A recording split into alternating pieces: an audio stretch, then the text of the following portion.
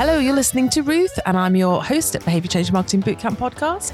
In today's episode, we meet Rebecca Roberts. Rebecca and I chat. We ask each other questions about each other in an effort to get to know each other. Why are we getting to know each other? Because we are plotting behind the scenes to bring you something very, very special for 2024. Now, Rebecca is a complete pro at marketing and comms in youth, young adults, sports, higher ed, further ed. Her career is incredible. She will share all of that with you in the episode. And I really hope you enjoy just this different style. It's very relaxed. And then we reveal all at the end of the episode. So please hang on in there. Please listen all the way through, see what the news is, and let us know what you think. And as always, please do share with your friends and your reviews. Your reviews mean everything. But thank you so much for listening, and I hope you enjoy.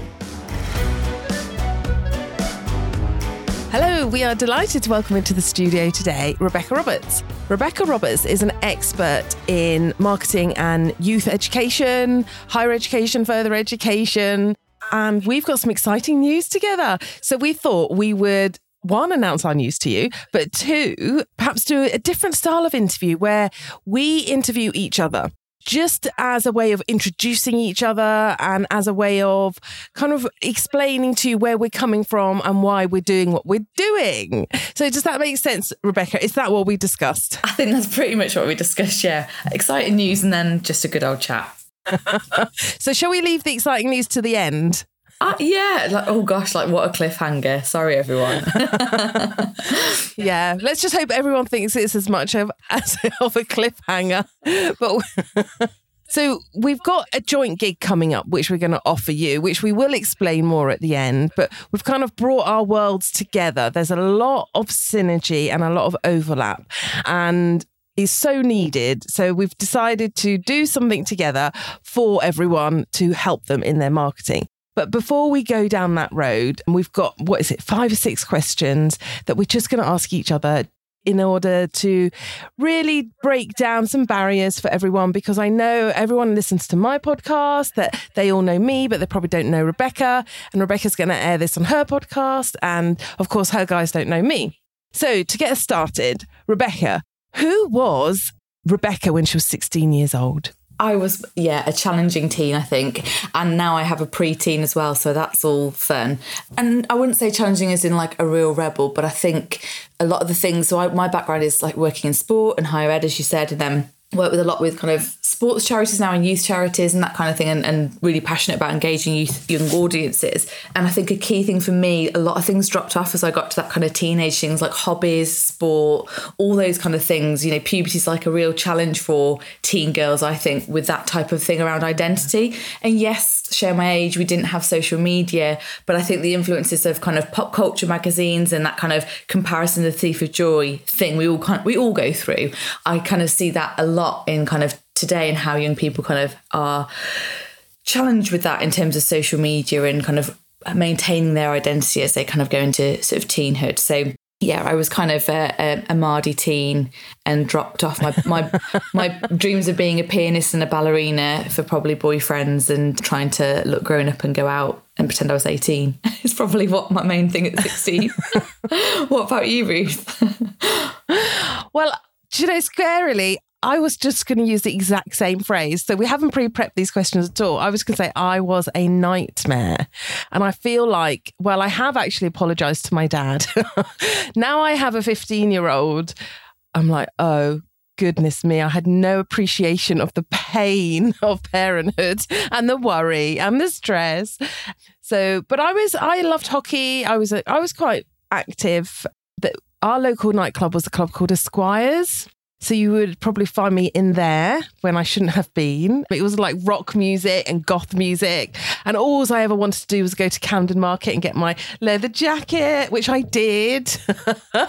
And then draw on it, paint on it and everything like that. But yeah, no, I was a happy 16-year-old. generally, but I'm probably a little bit rebellious, but nothing that exciting. But when I do look back, I do think, oh my God, my poor parents. Yeah, it's that kind of definitely wasn't into my education. Yeah, that kind of came a bit later, but that kind of whole thing about selfish teens, I think that's just like part of the course. It's just like part of growing up. But yeah, difficult to parent and difficult to kind of, I guess, engage ethically from a marketing perspective. Yes, yeah.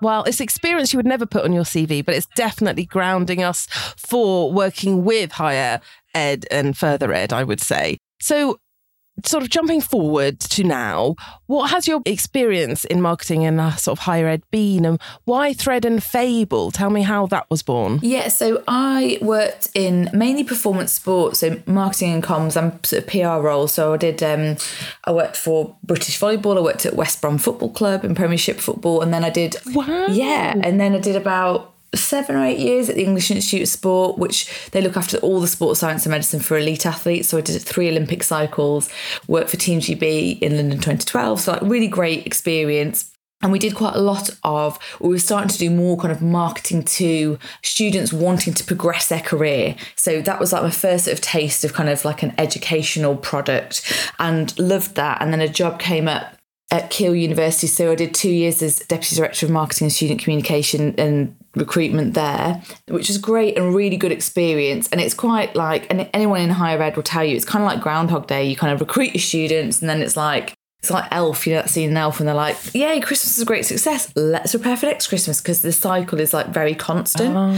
Yeah. And that was really great. And then I kind of worked with a lot of different agencies actually as kind of an in-house person and pointing different contracts.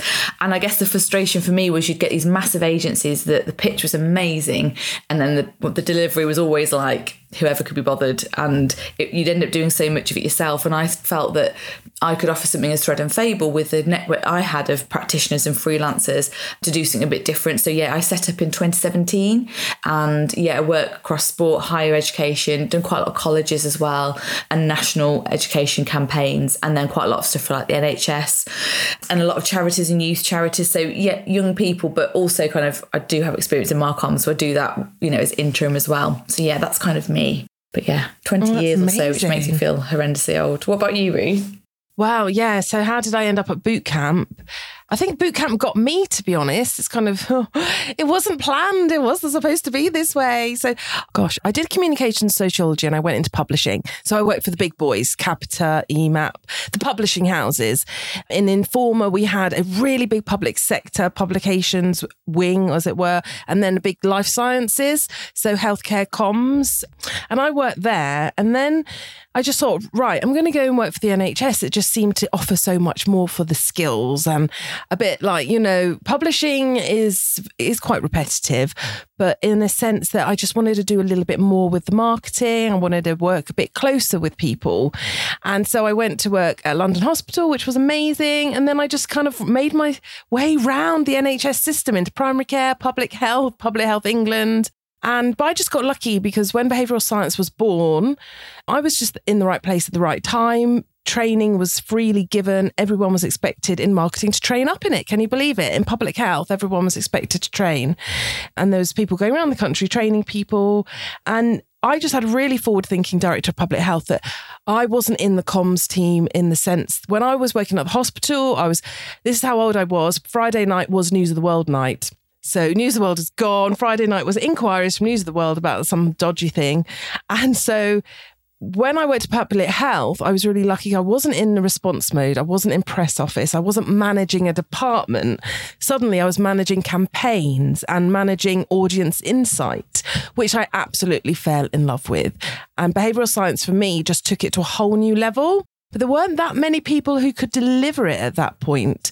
So we used to do a lot in-house and would work with like quite traditional market research agencies to develop it. And a bit like yourself, I would end up doing a lot myself. And then I was being asked by other people, could I do their market research and, their sort of behavioural deep dives.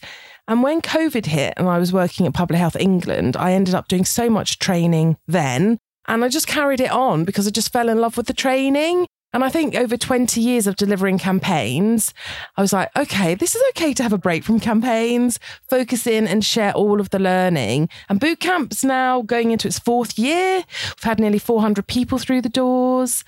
in our team and our live sessions. So yeah, it's been amazing. It's been amazing. Really happy. And it was completely unplanned, as you could probably tell from when you go back to the early days. We were just sitting on Eventbrite, and now we've got our dedicated site and everything.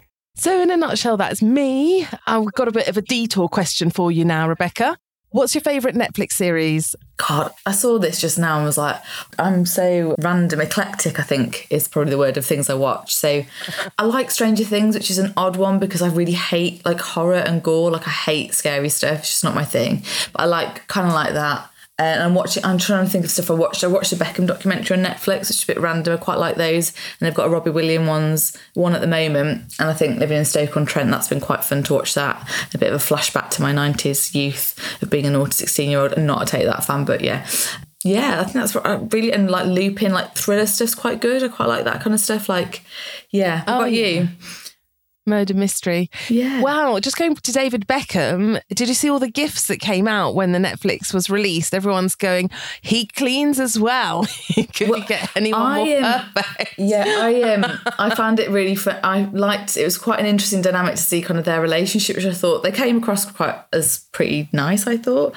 There's quite some funny stuff. And I saw her the other day, she's released a T-shirt that said, my dad drove me to school in a Rolls Royce, because there's that scene where she said, I was a working class, he's there creeping at the door saying, what car did your dad drive? So I thought that was quite funny. Like, yeah, it was just a bit different. What kind of stuff do you like watching?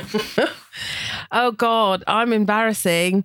If you turned on Netflix now and looked at my channel, which, yeah, it's embarrassing. It's Selling the OC or Selling Sunset. I'm addicted. Everyone said about this and I've not yet seen it. Is it one of those guilty pleasure things? It really is. So it's the kind of thing you can have on in the background. You will get dragged in. All I'm saying is you will think, oh yeah, half an hour, 40 minutes, and you'll be there 3 hours later wondering what has happened to your life, what's happened to your brain, why is it so good? And then with your comms hat on, you're like, yeah, why is this so good?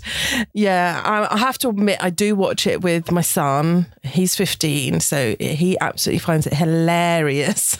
But it's the houses. It's the, like, I did not know people live like that. I'm like, where have I been? Devon. I feel like I need to watch this now. I need to have a little look. I feel like mine's too serious and full of murder and, yeah, scariness. Yeah, it's either that absolute rubbish or anything with vampires in it, I have to admit, which is another guilty pleasure. I know. So when I watch TV, I just want to switch off from reality. I think working in healthcare and the politics that surrounds healthcare, and literally when you're managing a press office, you just see your job on the news 24/7. And mostly it will really annoy you because it's being misrepresented. So I'm like, I have to have something that's absolutely nothing to do with real life.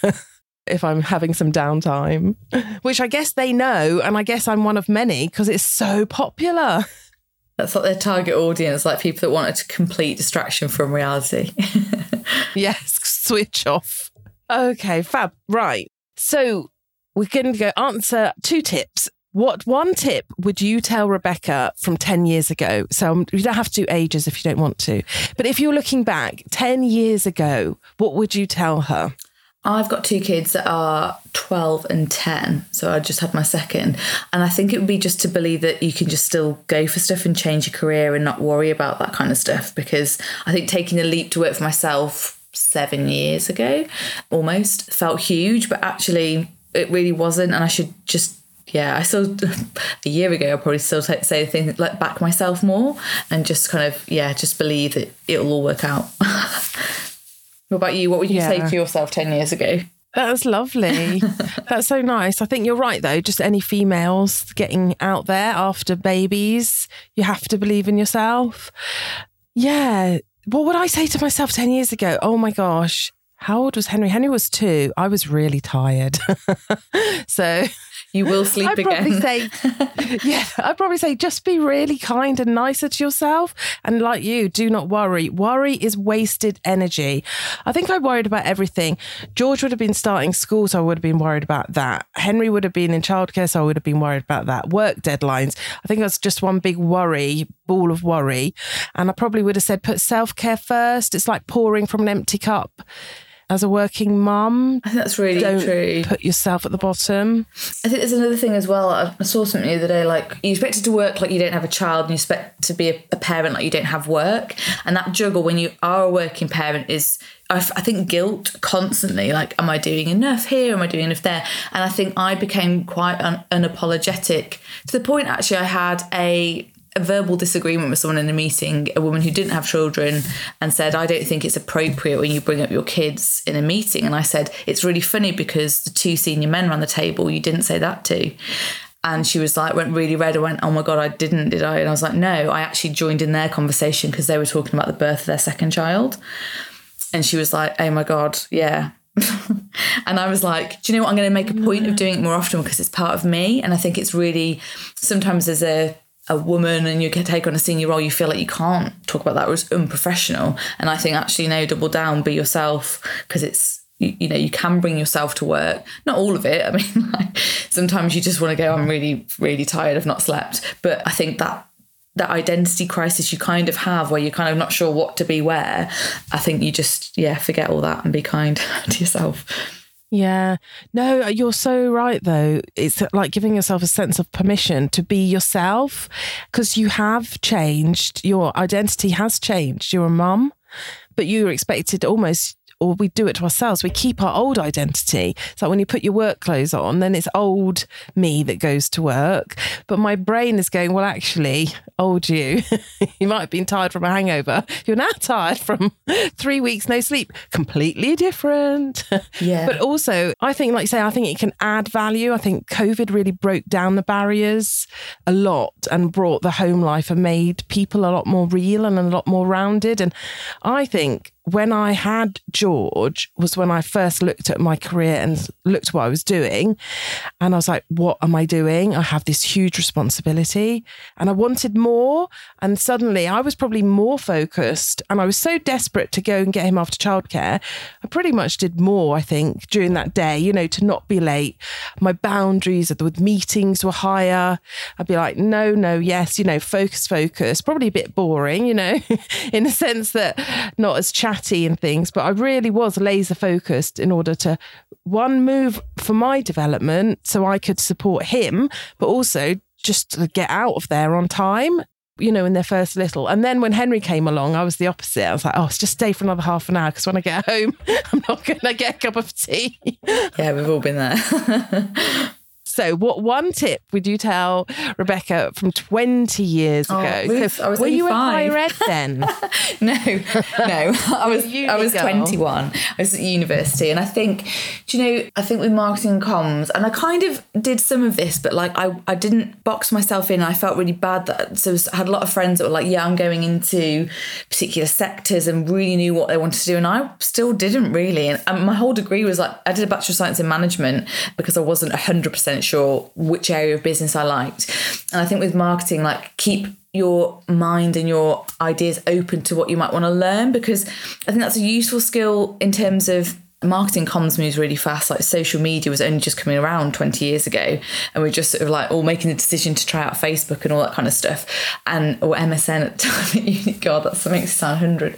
But I think being open to learning skills. So when I managed, for example, I managed a digital team at one point in my career, and I knew about comms, but I wasn't au fait with a lot of the stuff they were doing. And I did like a coding course, like a free coding course from the Code Academy, which is excellent, because when they were talking about stuff, not because I wanted to pretend I knew everything, but I just wanted to have some level of literacy to understand some of the problems they were talking about. And I was also did it to kind of take the mick out of myself a little bit, because I was like, it's so hard. And I think that being open to learning new things and trying new things, particularly in Marcoms, I would have kind of said to myself 20 years ago, just continue to be open to that. And also not be afraid of other people being brilliant. Because again, that's that other thing. And I say it when I've done mentoring before, like, if you're managing people, like, I love it when people are really great and specialist at what they do, and it doesn't take away from you. But I think that in terms of your career, because at that time when people were like, there's always got friends who just knew exactly what they wanted to do and exactly where they wanted to go. And I still probably, I kind of do, but I'm just not that type of person. But that's okay for them. And I think just that kind of, that comparison and just that theme would be something I'd talk about. That's a long tip. Sorry. No, but that's really nice. Just be nicer to yourself. Well, for me, oh my gosh, I did comms at uni, communication sociology, but I was surrounded by absolute geniuses. So in my journalism module, we had to read out our writing. Oh, I did not want to read after these guys because they were incredible, absolutely incredible. And they'd always wanted to be a journalist. They wanted to do journalism. And I kind of stumbled in there going, oh, that sounds nice. And then a photography course, you know, for passionate people live and breathe it. That was where they lived, in the darkroom. And again, I kind of stumbled in there and I realized, I was like, oh, okay. Everyone really has a huge passion for what they're doing and they really want to focus and go there. And I was a bit in awe and then equally a little bit lost. I was like, oh, what do I want to do? Which is why I think, yeah, if I was going to look back 20 years, the tip I don't have to give myself is to enjoy London. I was like, I would not leave London. You could not pay me enough to get me out of London. I loved London in my 20s. But I think the tip would be just to enjoy university more, just to actually, it's as much about understanding yourself and growing your life skills and critical thinking. And actually, I would say that I kind of wish I'd had a break between school and uni, because I think I was so cognitively exhausted by the end of uni, kind of thought, that's it, I've had enough for learning, and the thought of doing any learning ever again was horrific. Whereas actually now you're older, you kind of know it's a lifelong thing and you've really just got to get on with it and not worry about, like you say, where you're coming in class. It's just about you. It's just about, and when I think now, like to higher ed and university students now, their decisions they're making around whether they go to uni, they're so different to the ones I had to make. I just had to go through the clearing process because I wasn't sure, didn't know where I was going. But their decisions seem they seem more adult, and I don't think I would have been ready. It starts a lot to make such adult decisions. Yeah, and it starts a lot earlier, which I think people there's a couple of things that happen in higher ed, like major things. So obviously the cost of it. So it's now so much more expensive to perhaps when we were at uni. You know, a lot of universities are charging up to £9,000 a year. And also coupled with that, like the cost of living, everything else, it is an expensive thing to do. So the barriers are there. And there is this real challenge where, you know, a degree alone won't necessarily stand you out. A lot of people can access or are going to get degrees. So it's finding the right degree. And there is a pressure, and it makes it slightly transactional and uncomfortable that, you know, if I'm paying for this degree, it must then therefore equate to a job that is going to be worthwhile doing. Which is true. However, often that means that studying for the love of a subject is kind of traded off with how career ready is this degree. So there's that kind of value for money debate, which is ongoing, I think, in higher ed. And yeah, I just think the decision making for university starts so much earlier. We're seeing younger and younger teens going off to open days to think about that. And I think that's pushed down, you know, the pressure of exams and that kind of whole decision path is kind of cemented at a much younger age. And I think I was exposed to. Yes, because we had the university come to the sort of year 11. So we had them come and talk, which I couldn't believe. Oh, no, it was the sixth form thing. So down here in Devon, everyone chooses a sixth form, which was very different to where I grew up. You just carried on at your old school. Everyone had a sixth form. But down here, not every school does, but some do. And there's big colleges, so they all kind of have to promote themselves almost to get the child to choose. And then I'm all of a sudden very involved, which I was reflecting back on. My parents wouldn't have been involved in my decision as much, whereas I'm hovering as a decision maker going, oh, God, you're going to come out with this much debt. You have to really want this.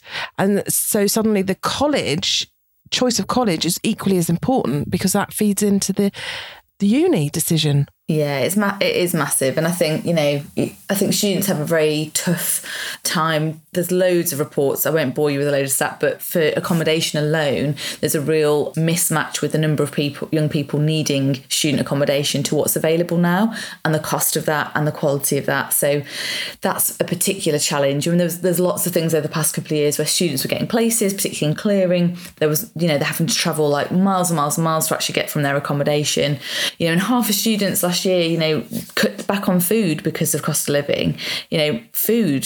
So it's just, and you layer on intersectionality around, you know, disability, race, socioeconomic background, and that's kind of heightened. So I think it isn't easy. I think the thought of being a student previously was around, it's great, you can do all these things. I remember working through uni to help financially. I was first in family to go to university as well.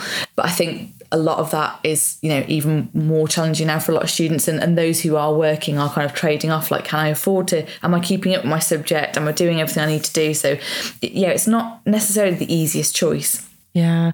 And it does kind of polarize the decision as well. Did I make the right choice or the wrong choice? Which then really stresses the decision even further, doesn't it? And I can see, like, as a parent, you're looking at it quite differently to a child, I shouldn't say child. There you go. My teenager will kill me. Young adult, because they are young adults. But as an adult, as a parent, you're thinking, well, I understand the weight of that debt. There's no way you're going to understand that. Not because you can't, just because that's a life experience thing. Yeah. And so you do automatically think, well, how are you going to pay it off? How are you going to start? Especially when you think about the cost of houses and, them having some sort of housing security. So yeah, as a parent, your brain just starts going, it spirals. And if you're working in marketing and in higher ed, I can imagine you need to know and understand all these decision points. Yeah, and it's the offer of higher education. Interestingly, I've just put out a podcast on my podcast on the challenge of FE marketing, because they're in a really sandwich position between kind of school and higher ed, and it's really like a challenging market. Higher ed is still extremely challenging, and I think the biggest challenges, making sure you're doing sustainable approaches to kind of engaging students with the offer, and making sure that value for money is there and is a true reflection of what the university is offering. But yeah, it is an ever-changing kind of cycle, and I think sometimes you get very distracted with I talk about youth trends, but I also make sure that I talk about the context of what young people are experiencing. There is a lot out there like, hey, check this trend on TikTok and these trends. And that is always important, but it isn't as important as thinking about, it's the biggest decision that young person's made. It's probably the first big decision they've ever made in their life. And, it's akin to buying a house. You look around and you get a feel for a place and you think, is this right for me, kind of thing. Well, university is exactly like that, because you're looking around, you're thinking, can I imagine myself here?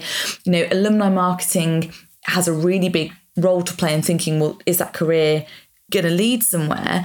But, really, and I guess, people will kind of relate to this, but for a lot of student marketing is, can that young person imagine them being at that institution? We'd get inquiries like, well, what are the curtains like in this hall? What's the food like? Because they're trying to visualize their life there. They are maybe thinking a few years down the line, but some won't be. So that whole emotional decision, and with big parental influences who are often maybe supporting financially, is actually quite complex. And also we go back to the whole thing that not all young adults are the same. So yeah. Yeah, exactly. Yeah. And what's the new generation called? Generation Alpha. So that's kind of like, it's like the iPad generation, kind of 2010 onwards. It's like my daughter's kind of and below. And, they're sort of getting into teens now. So they're already now facing that whole thing where they're getting colleges and universities visiting them. There'll be outreach programs from universities they might have experienced. So, for higher ed marketers, they need to be thinking about that generation coming up, as well as Gen Z, obviously, as they kind of mature. Yeah. Exciting. So this kind of leads us really nicely onto what's happening. Do you want to say? Do you want me to say? How should we announce it? You can say. Oh, you go for it. We're so planned. Well, as you just heard, everything Rebecca just said, understanding your audience is absolutely critical for higher ed and FE marketing. And so we have come together to design a one-day bootcamp day. So we have a higher ed and I should say further ed and higher ed bootcamp special. 29th of February. It's one whole day looking at how we can use behavioural science to understand audiences, but also tackle the key challenges that are being faced now. So I'm bringing the behavioural science and Rebecca's bringing the higher and FE sort of perspective. And together we will sort of dedicate the day, 4 workshops as always, but you will nail behavioural science. So we absolutely promise that within the first workshop, you will have mind-blown penny drop moments in ways to understand your audience. And then we're going to deep dive on Generation Alpha, aren't we? We are, yeah. Rebecca's going to lead that, and Rebecca's going to bring all of the updates on these youth trends, which will be fantastic. And then we'll actually spend the afternoon looking at applying behavioural science, applying the behavioural biases, which you probably see a lot on LinkedIn, but you can use them wrong. There's some very easy mistakes to make on behavioural biases, which we can help you avoid, but also get uber confident using them to solve your challenges. So it's all based, like Rebecca said, in context. But context is absolutely key to behavioural science, is absolutely key to FE and HE. So for that reason, we've only got 25 spots on the day available because we really want to guarantee the quality of the learning. But also because it's online, they're brilliant sessions because they bring people from all around the country. So you get this unique opportunity to network with people tackling the same issues as you as well. And then on top of that, because it is a bootcamp day, you get access to all of the behavioural science training, all of the videos and all of the masterclasses as well. And we're encouraging you to bring a problem, aren't we? So like bring a real life challenge or some things you're working on to kind of tackle on the day. So it's a real practical kind of opportunity as well. Yes, absolutely. Yeah, totally encourage everyone to bring their challenge, their work challenge. You don't need to know it in detail. You don't have to have the answer. The whole idea is that you'll spend the day and you'll use behavioural science to get the answer. So in the morning, we are very much about diagnosis and empathising. So you'll do some empathy mapping. In the afternoon, that's when we move to design and content. So you just need to know your challenge. You don't have to have the answers or too much information at that point, because sometimes it's quite good to be quite open and allow you to be creative. Yeah. So is there anything else we need to tell them, do you think, Rebecca? No, I just think I wish this had been around when I was in higher ed, and it's really useful because I think that behavioural science approach will just really equip you. You'll just feel like you've got that grounding to kind of throw at any campaign or any challenge you've got. And we know they do keep coming in higher ed and further ed. So yeah, I think that'd be a really great one. Yeah. And well, in true training style, we've got an early bird for bookings. So if you book before January the 12th, which is the second Friday, you get the early bird. Now, just to say that is for teams as well. So if you've got a larger team than 6, please actually just email us and we'll have a chat with you, because you'll probably be better suited to a team training. And we've only got 5 spots up until the end of March for the team trainings. So that's Rebecca and I coming together. We will run a bespoke bootcamp for your team. And we'll do a lot of work up front to get to know your challenge and bring a bit more depth to those days. So if your team is more than 6, let's chat and we'll probably do a bespoke. But for those, we've only got 5 spots at the moment. Okay, so if you want to know more, please go to www.behaviourchange.marketing/FEHE. So that's www.behaviourchange.marketing/FEHE. It's a tongue twister. Oh, but I'm so excited and thank you so much. I'm loving working with you, Rebecca. So yeah, I'm really excited about the sessions. Yeah, you too. I think we've got like a really great day planned and I can't wait to share some of the insights and new research around younger generations that I think will be really helpful coupled with your behavioural science stuff. It's going to be great. Yeah, it's going to be fantastic. So we can't wait to meet you all there. Any questions, just get in touch. And thank you for coming on, Rebecca. Oh, thanks for having me. I'll see you soon.